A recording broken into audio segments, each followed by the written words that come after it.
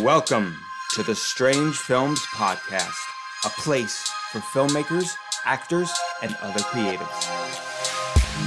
Ladies and gentlemen, welcome back to the Strange Films Podcast. I am back with another filmmaker. He's actually his resume is full, I should say. He's a musician and a filmmaker. Michael Pickle is joined on the show with me today. I'm very excited to have him, and thank you for your time, Michael. How are you doing today? Good. Thanks so much for having me on. Yeah, of course. I've been acquainted with you on Facebook for I don't think too long, but long enough where I've been seeing a lot of your posts, especially about your new film, The Dead Place, that is currently being in post-production right now and being made and whatnot. So I saw your work, and I just thought it would be cool to reach out to you and see if you'd be interested in getting on the show to talk about your work, because I know you've done a lot of things besides what you're working on currently right now. So for my audience, this show is really about like showcasing other filmmakers and creators. For my audience who may not be familiar with you, if you'd like to take a moment to introduce yourself and kind of tell them all about you. Michael Pickle. I've been a filmmaker since about 2008. I'm a former musician. I'm a self-proclaimed horror filmmaker. Some filmmakers kind of hesitate to call themselves horror filmmakers, but that's where my inspiration comes from. That's where, even if I write a story that's not horror, it's dark or disturbing in some way. So that's just where my inspiration comes from. And everything I've done in my career has kind of led up to this. I left music and was bitten by the filmmaking bug, and I wanted to make this movie called The Dead Place. And I had this idea for it, and I sat up all night, every night for like 3 weeks writing it. It just poured out of me. So from then on, it was all about a journey to be able to direct it, because I didn't want to just hand it over to another director. And I couldn't do it as a beginner. I had learned enough to know that. So I just embarked on this journey and done all kinds of everything from music videos to TV shows, web series, short films, and anything I could do. I did a lot of my own stuff for no budget for all these years. And I worked for other people for free.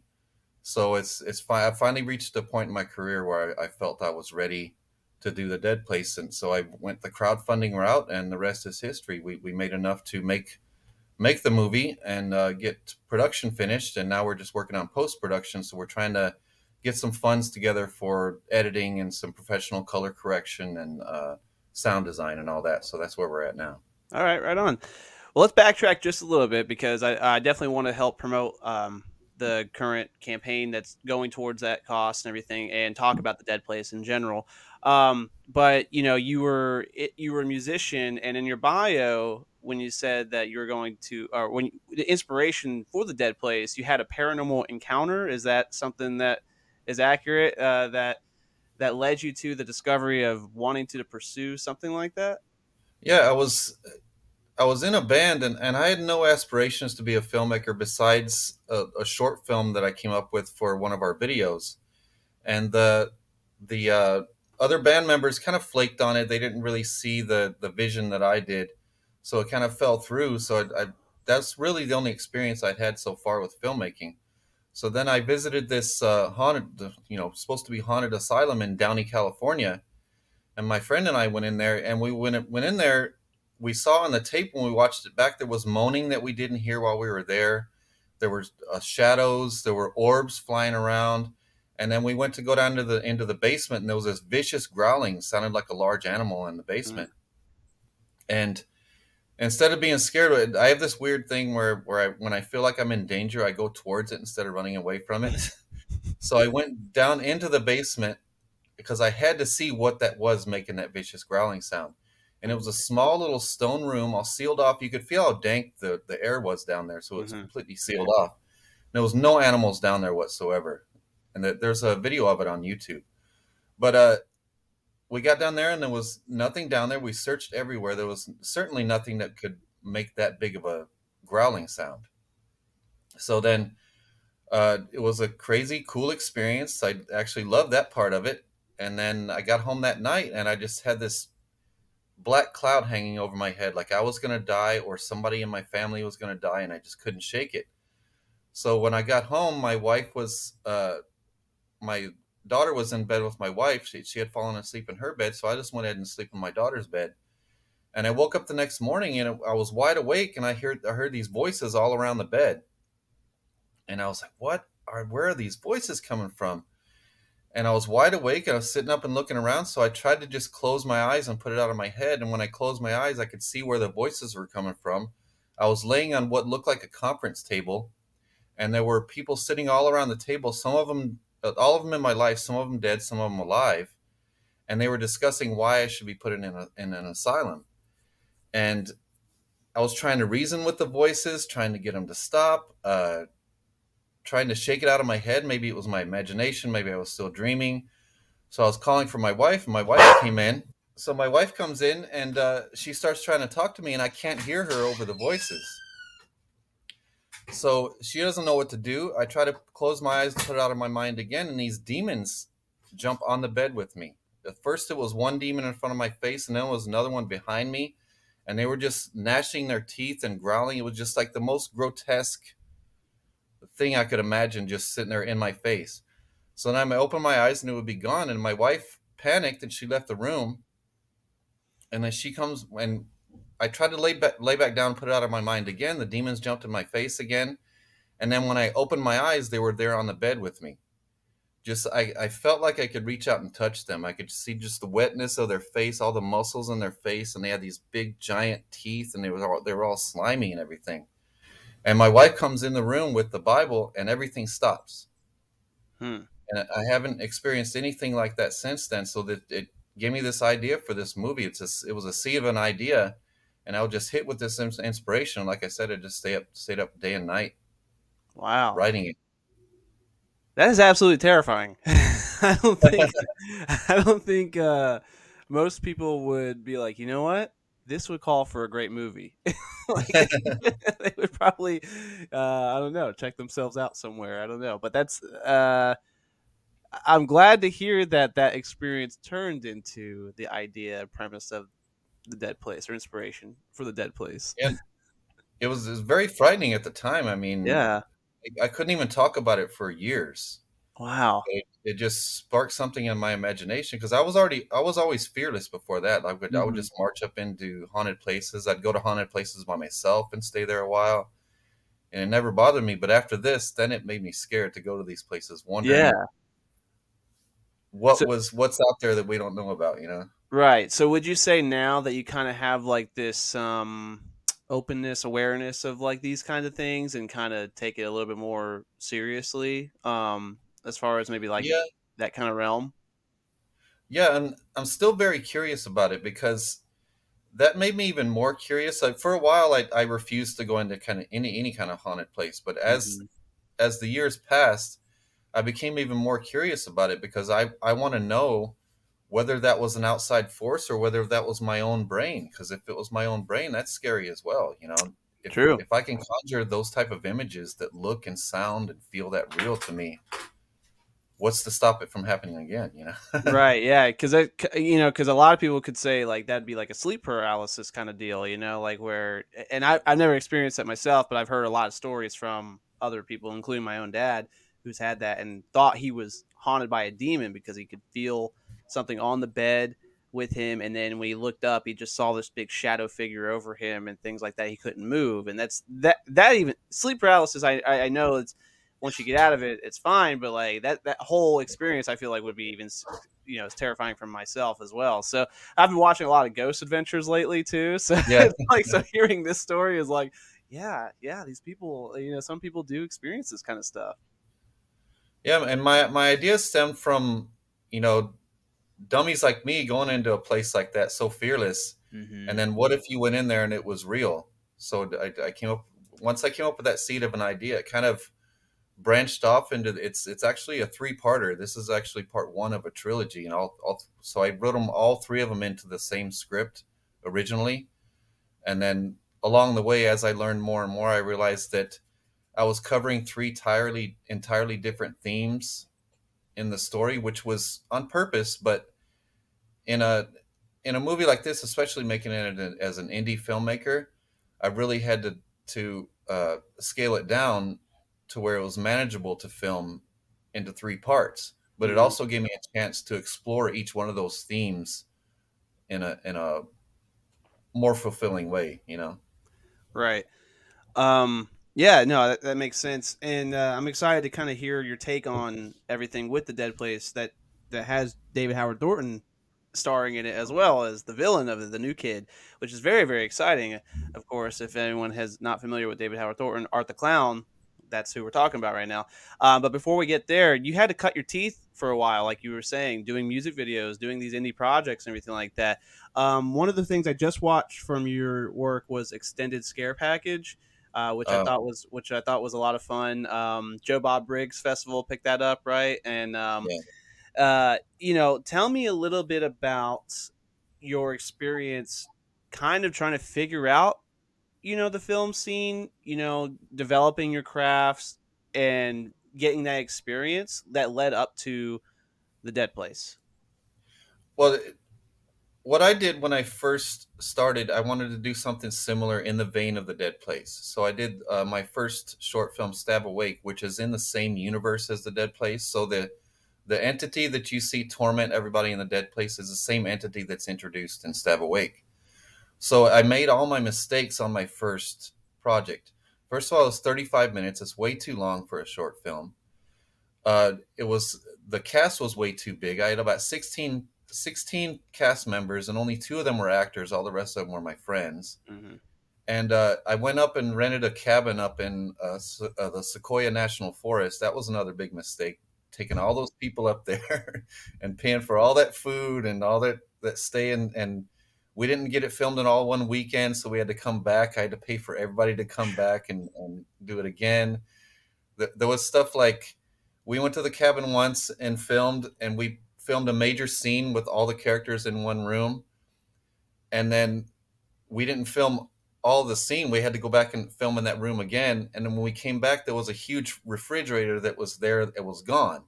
So we kind of had to, you know, troubleshoot all these things. And the first DP I hired was a complete nightmare, and he tried to hijack the whole production. He was taking way too long, like putting big spotlights up in the ceiling, and he wanted to get an extra good looking clips for his reel, but we were trying to do a run and gun guerrilla shoot where you don't take 2 hours to set up every shot, you know. So it's just all these things that everything that could go wrong did, and we persevered and finished it. So after that, it was like if we survive that first one, we can make another one. So I just kept doing it over the years, and I ended up getting putting a variety show together, a horror variety show, because I thought it was best to put together a TV show where we're like putting our heads together, trying to come up with little short films and stuff. It was like a crash course in filmmaking for us. So we started that TV show, and we worked for like 7 years for this studio, and they kept telling us they were going to launch the show. We were working for them for free, setting up all kinds of sets. I was writing different segments for them, and they just kept spinning their wheels and never launched. So as soon as we left there, we went to a Roku channel called American Horrors, and we got on there. And once we got on there, it was like a Saturday Night Live for horror fans. We'd do movie reviews and skits, and a host would come on and host the show. He was like an evil Rod Serling. So we had ended up accumulating like 4 million viewers throughout the course of 2019. So that's when we made Extended Scare Package. So that's why I'm extra proud that Joe Bob chose this particular short, because it's one that was like absolutely no budget. We had no resources, no budget or anything. We just kind of put it together on our own. And the actress that was supposed to be in it, she got really sick at the last minute, so her roommate kind of came in as a replacement. So it's just what I was talking about, all the troubleshooting. When things go wrong, do creative things to overcome that. And that's when Joe Bob chose this little short that we put together with no budget from our little show. So it gave me the confidence to say, you know what, if Joe Bob chose this little no budget short that we did, maybe we can actually do the Dead Place now. Yeah, no, that totally makes sense.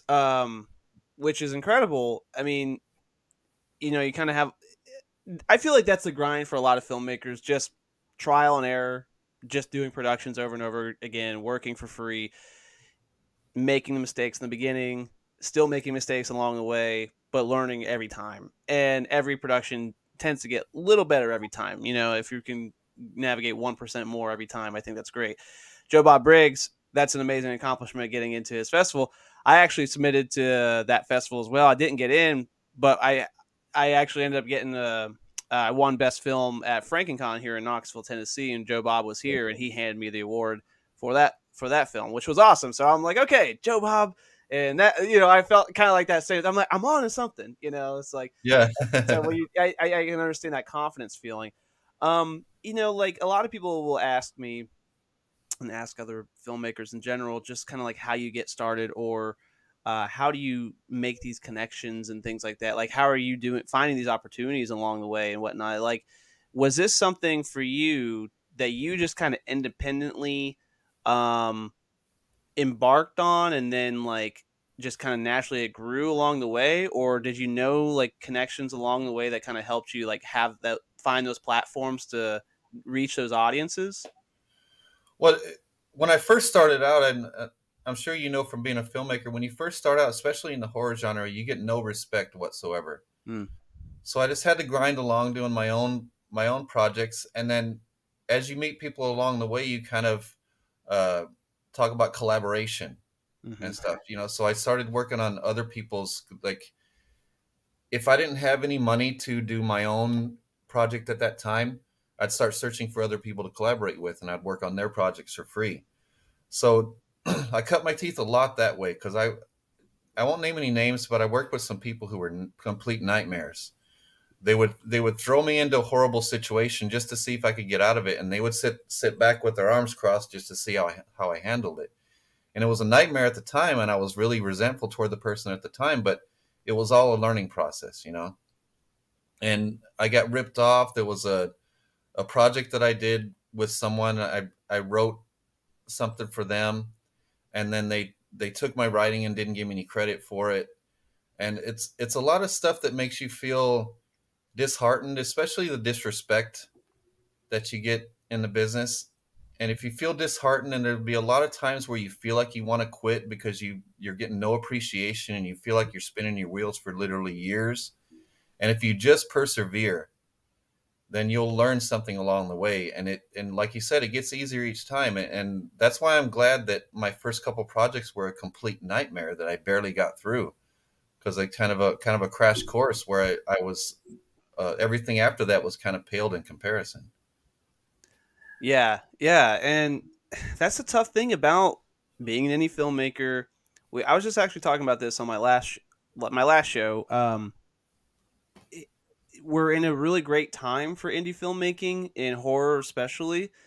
Everyone has like a really unique style. A lot of cool people are making cool content and things like that. But it's very overcrowded, especially social media, especially like when there's budgets involved and things like that. So you can make something really cool, or you can be a really good guy and make these things, but it can be very overshadowed by all the other filmmakers and social media that's kind of surrounding that, and then these other people who might have better resources than you or pull than you. And like, yeah, there is a little bit of like that disrespect or just not enough acknowledgement or things like that. So it can, because I'm about 7 years into my filmmaking career with Strange Films, and we've had a really great ride. I'm very, very excited for the future and everything like that. But like you said, there's times where you're just kind of sitting there like, what am I doing here? What am I doing? Like I can see I put all my heart, passion, soul into this project, and I know it's gotten great reception. But no matter where I try to show it in a public or to try to get it to a higher platform, I'm not getting that reach, and I don't know what I'm doing wrong. Like, these things are very real for indie filmmakers, and it's very tough. But I do think perseverance, like you said, is one of the things I keep trying to remind myself. Like, you just got to keep going. You just got to keep going, Yeah. because it speaks to you more than anything. And and the wins, they count pretty big. You just got to keep pushing, riding that, as long as you can. Yeah, and you have to love what you do, and, Yes. and realize how hard it's going to be, and that a lot of your work it feels like it's falling on deaf ears sometimes. Hmm. But if you just keep going, people will eventually see what you're doing. Yeah, I totally believe it, and that's what I have to stay true to myself. And yeah, but I do think that's a really good message to relay to other filmmakers. If you're just doing it, you're grinding your teeth, you love it, and you don't care about the results, and you just want to keep going. Um, And it's also find different ways to keep your confidence up, because because confidence in your work is what's going to get you out there. Because, like you said, the market's flooded right now. It's much easier and cheaper to make a movie right now, and especially in the horror genre, you can make a really cheap movie, and as long as it's entertaining, people will watch it, and it'll have a fan base. You know.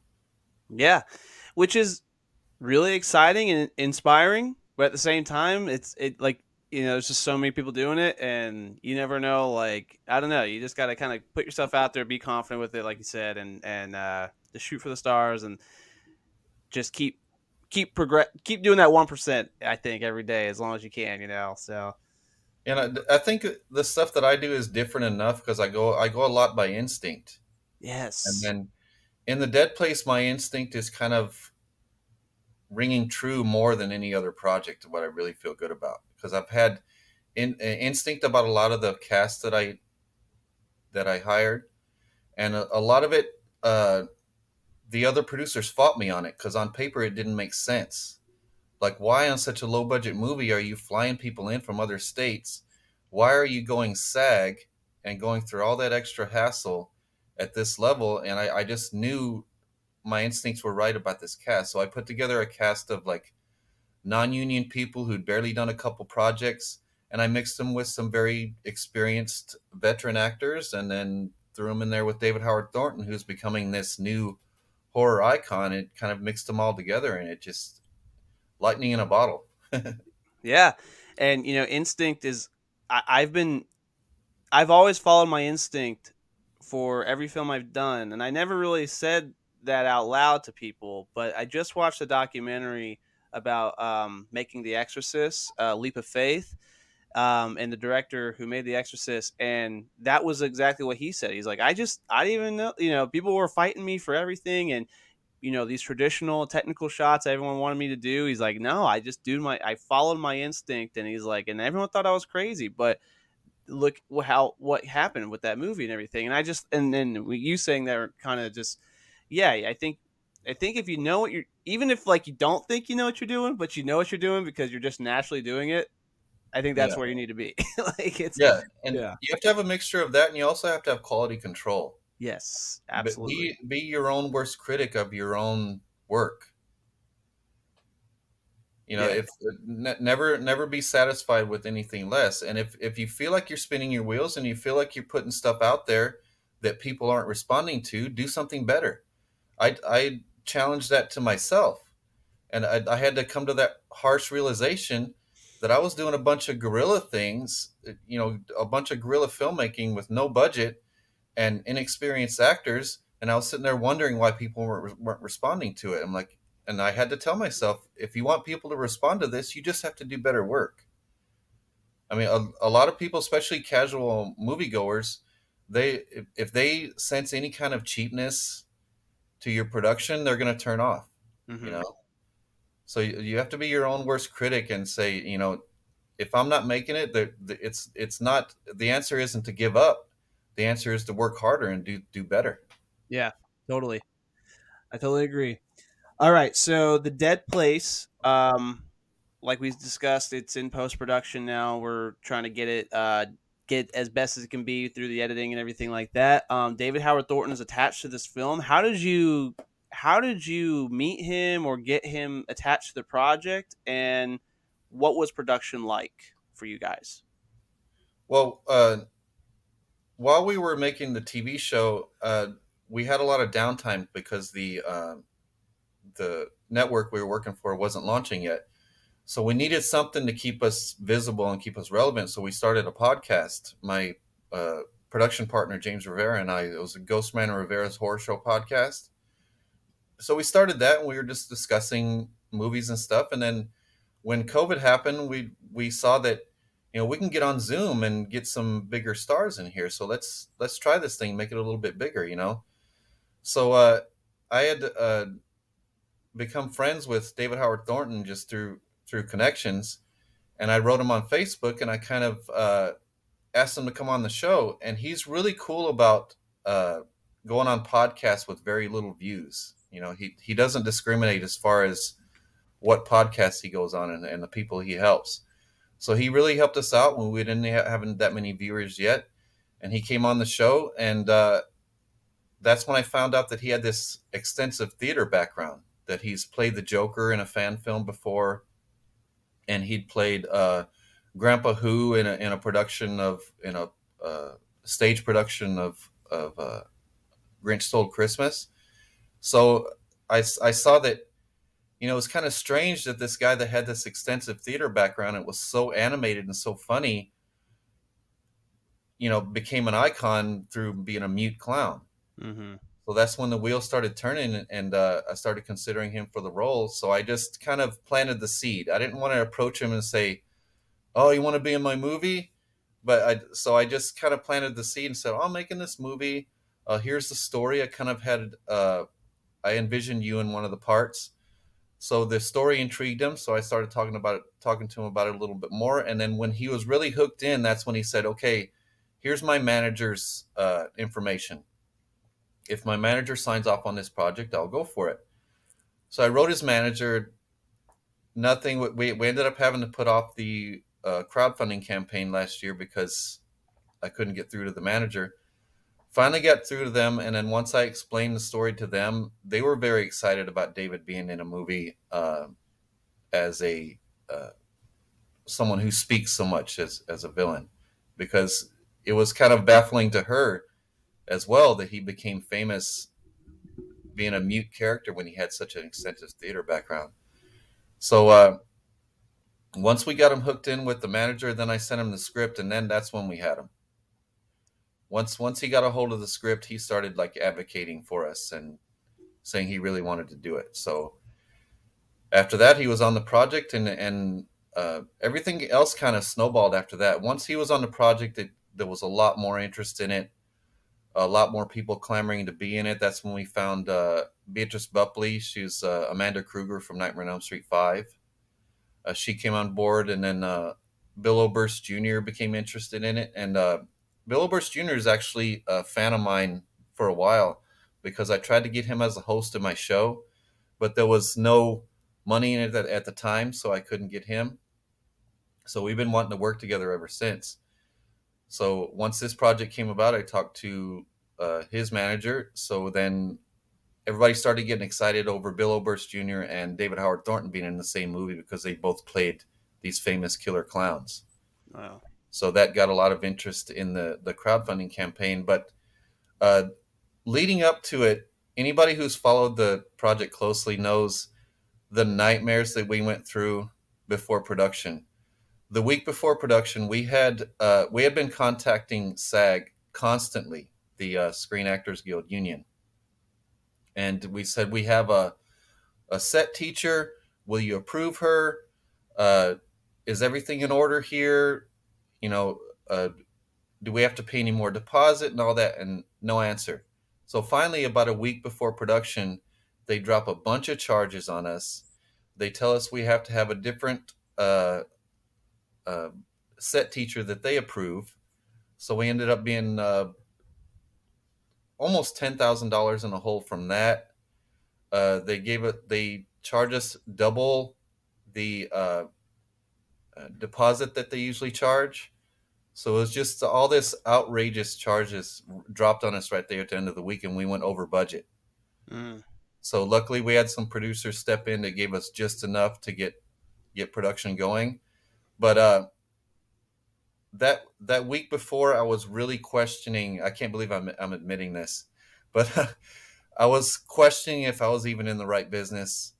I was questioning if I should have ever gotten started on that project. I completely became catatonic. I was curled up in a fetal position on my couch saying, I just want it all to end. I just want to give everybody their money back. This is too much, because it was 15 years of my life. And then to feel this euphoria of getting the money for it, and we had the budget for it, and then just to find out the week before that it might not happen, it was just too much, and I just shut down. So I was desperate, so I started doing a lot of meditation and a lot of stretching, yoga and stuff like that leading up. So every day of our 11-day shoot, I got up every morning and would meditate and stretch and everything and get my mind clear. And then I had the greatest 11 days of my life, not just my career. It was just a dream set. Everyone was a family. Everyone loved each other. Everyone became best friends. There's even some romances started on the set. Uh, David was excellent. David Howard Thornton was excellent in his role. I had to do barely any directing with him. He had to do uh, like pitiful crying, an emotional, dramatic scene, and then he had to be, a sarcastic kind of nasty villain, and he pulled that off, and he just so effortless and so like. There was one scene where in the classroom where he's kind of talking to the main character, he's kind of taunting him, and he gets up and he morphs into a demon, and we had him go get in the prosthetics, and when he came back in that demon makeup and he stood up in that classroom after he had transformed into this demon, you could feel the energy in the whole room like lift. Mm. It was just, I'd never experienced anything like that. Just the whole energy shifting in the room because of this guy's performance. I was just blown away, and I just, like I said, it was the most fulfilling experience of my career, and I'm so glad that I didn't quit in that week leading up to it. Yeah, wow. That I mean, I guess like I've never because you guys raised over $90,000 through the crowdfunding for this film. So you giving that I didn't because I wasn't aware of that trouble kind of the week before. So hearing that and hearing that you just were kind of like, what's I can't do this like that, I would understand that because I feel like that my anxiety would feel that way too. I've never worked with a budget like that. I've never worked with a budget in general, really. I mean, we've spent a couple $1,000s here and there, but nothing like that measure with that kind of talent and everything like that. So the fact that you pushed through and you took care of yourself mentally and physically, and then everything kind of just fell into place exactly how it should be. That's pretty amazing to hear. Yeah. Yeah, because it took some really key people in my life to tell me, I know you feel like giving up right now. I know it feels hopeless, but imagine how you're going to feel if you let this go. If you just walk away from it now, imagine you're going to feel that much worse that you did that. And they said, imagine how you're going to feel when you actually push through and get through it. And it's a great experience. And they were 100% right. Mm-hmm. So all you filmmakers out there, no matter how hard it gets, just keep going. Just once you start a project, don't walk away from it. Yeah, I totally agree. Finish it. Finish it. If your heart's in it, you knew you wanted to do it. You gotta finish it. Yeah, get through that challenge, get through that hurdle, because it will make you a stronger, better not only filmmaker but a person. I think will really help you grow. And when it happens, it feels like a miracle. Yeah. But it's not really. It's just you persevering and you pushing forward, and people see that in you and they appreciate that. Mm-hmm. So that's why people gravitate towards you and support you. Right. Yeah, and think of all these connections that you made through that movie. Likely they're going to support everything you do from here on out, whether on set with you or behind the scenes watching, whatever it is. Like they know what kind of filmmaker person you are, and that amazing set, that experience that they all had and shared with each other, and it's going to be really exciting when the movie comes out and to continue supporting your film career from there on out. And I had this confidence throughout because of their support. Mm-hmm. And because I was able to keep up that confidence level, I was able to get through it. Because I normally I thought I thought I was going to become fearful that I would let everyone down. Once I got all the support from the fans, I thought I would be fearful I would let them down, but I really wasn't. I was just confident. I knew that I had something special.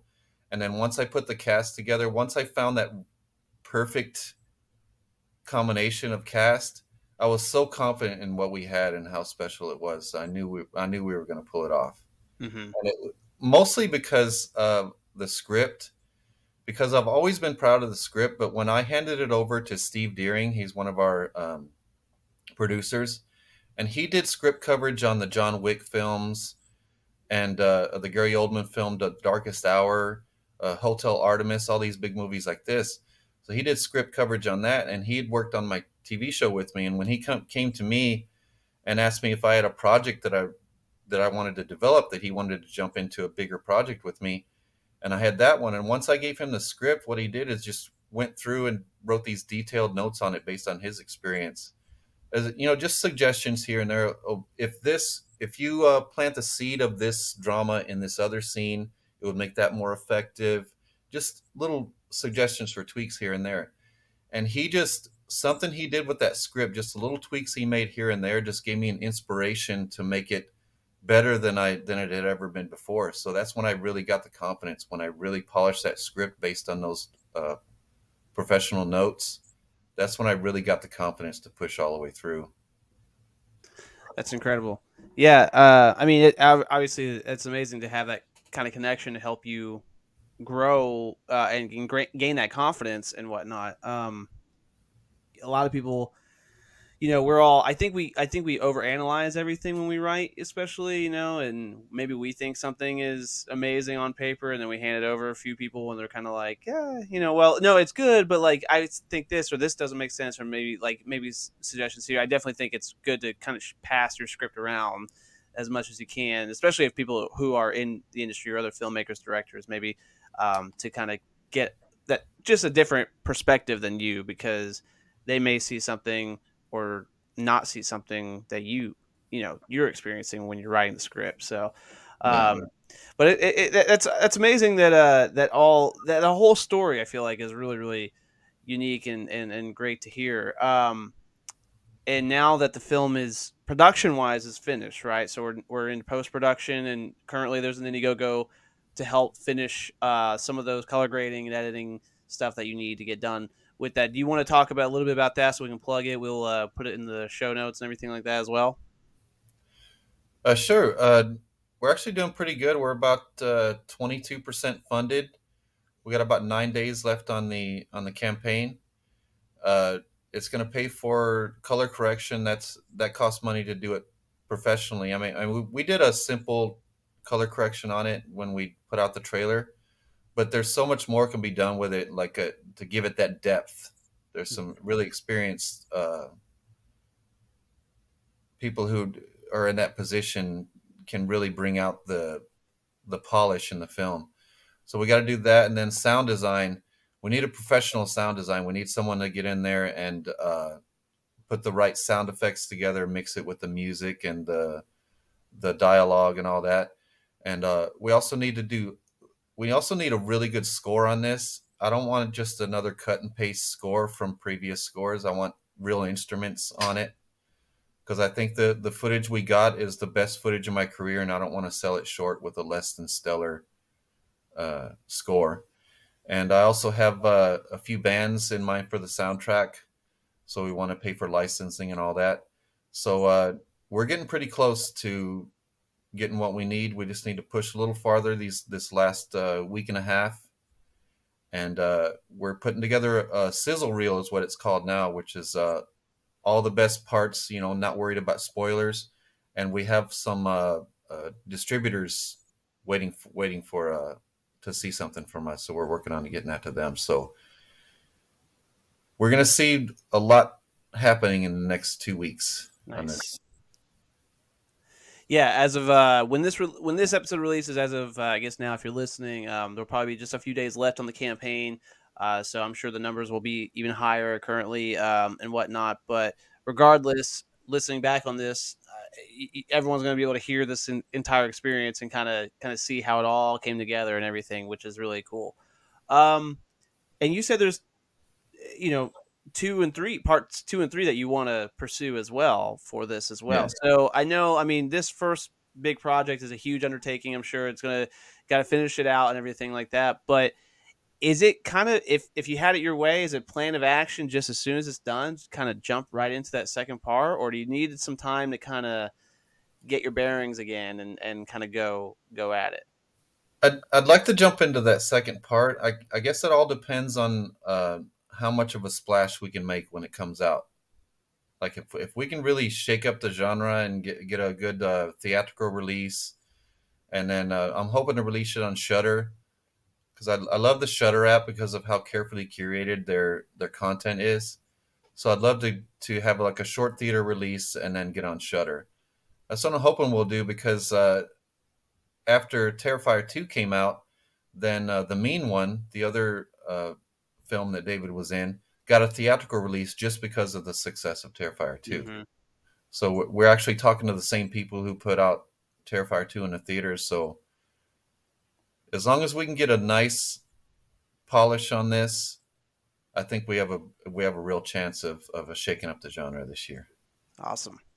I look forward to seeing all the progress and results, and very, very exciting. We'll definitely help promote all that along the way, and that's really, really cool. Thank you for sharing all that information and everything.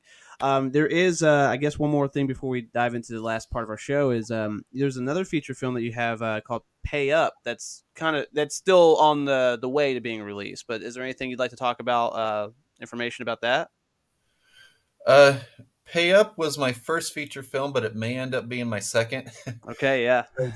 uh, it took about 4 years to get a distribution deal because I was told that it has a extremely gory scene, an extremely gory and disturbing, realistic looking scene, but the rest of it is really like a character driven, like crazy kind of cult movie.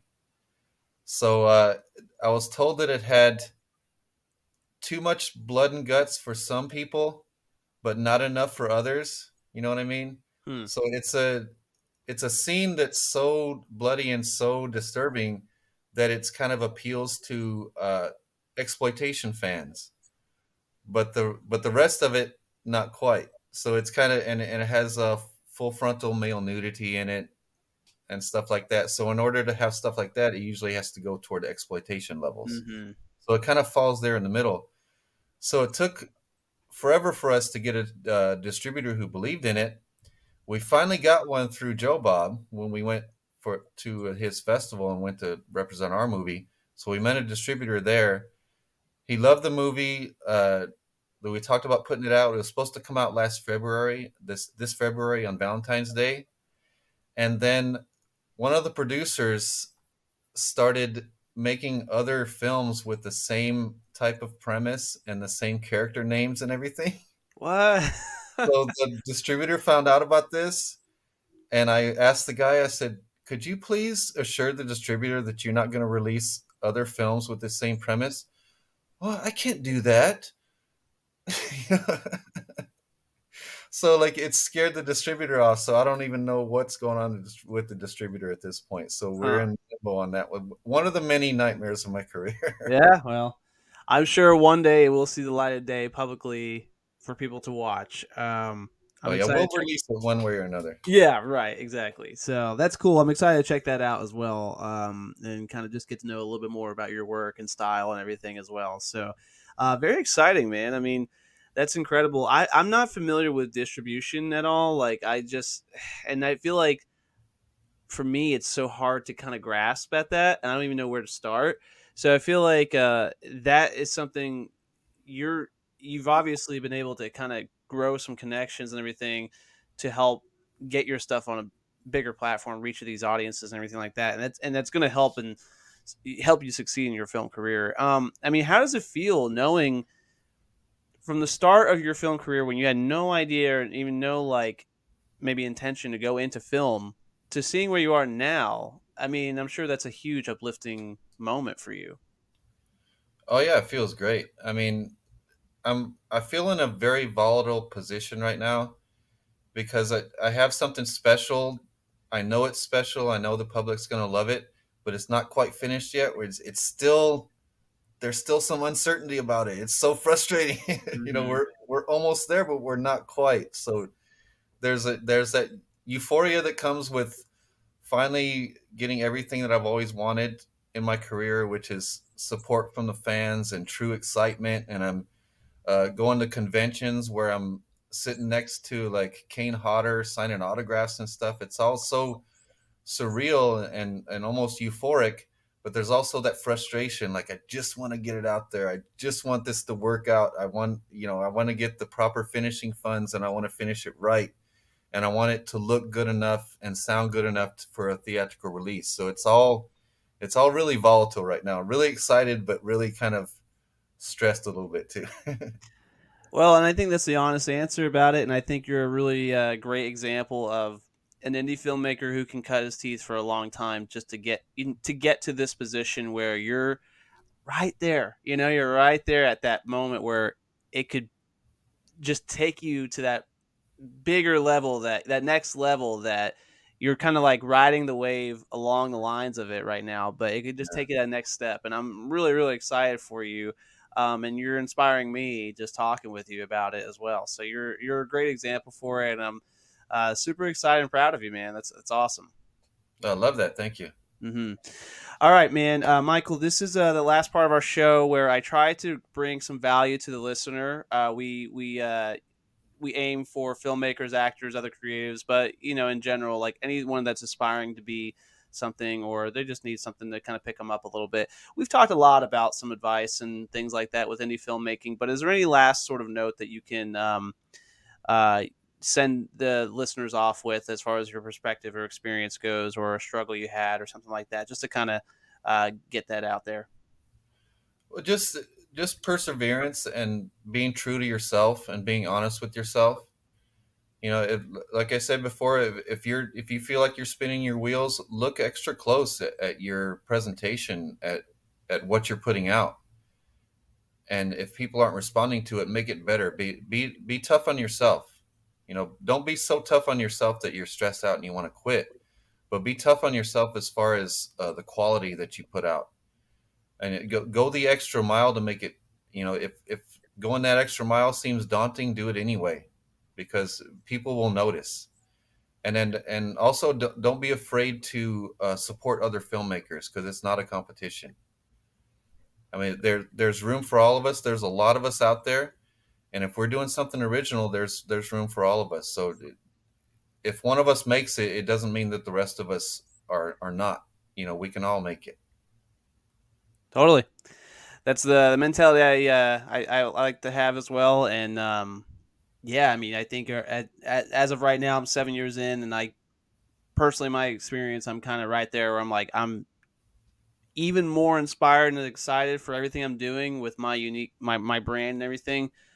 But I have those days where I'm like, 7 years in, what's, can I get a sign? Can I get something, Yeah. that this is working, and, you battle that a lot on a daily basis, and it's tough, but I talk to people like you, I talk to people who support what I do and things like that. And, you kind of just get motivated every day to do that 1% more and look at things differently, and just try to keep going, for sure. Yeah, always evaluate what you're doing and make sure you're doing everything you can to move forward. Mm-hmm. And as long as you're moving forward, that's enough to give you enough boost to keep going. Mm-hmm. Just looking back on what you've done it and say, at least I haven't stepped backwards.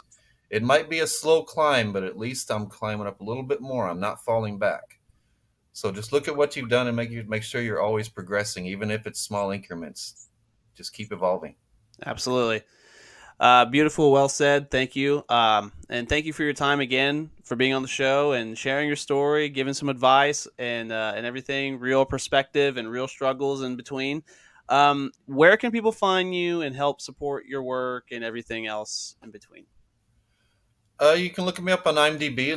Look up my name, Michael Pickle, and The Dead Place. And each time you visit IMDb, that looks better for me and my projects. And you can go on Facebook and search The Dead Place Movie Group and join the group there. We interact a lot on there. Send me a friend request on there. And you can get all of our social media information from there. Awesome. All right. And I'm going to put a bunch of the information that you sent me in the links below, as far as the Dead Place goes, and your YouTube channel and everything else. So hopefully everybody checks out the Dead Place, support Michael and his film career. Again, thank you so much for your time and sharing your story. With that said, guys, we will catch you guys next time.